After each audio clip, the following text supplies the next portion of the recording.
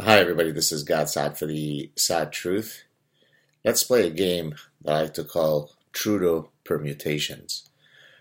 Basically, every single speech that Justin Trudeau has ever given consists of all possible permutations of the following 5 words. So I wrote them down so I don't forget them: tolerance, multiculturalism, diversity, community, and climate change.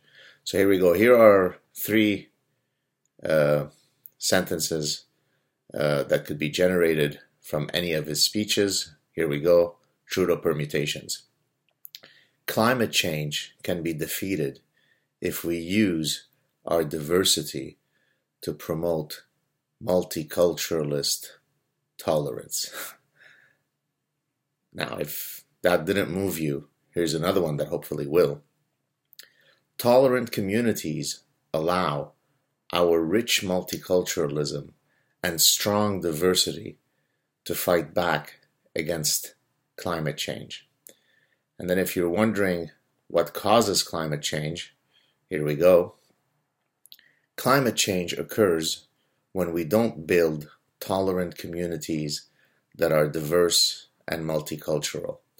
Now, in case somebody starts doing searches to see if he actually uttered those words, no, this is a satire. This is called Trudeau's permutation game.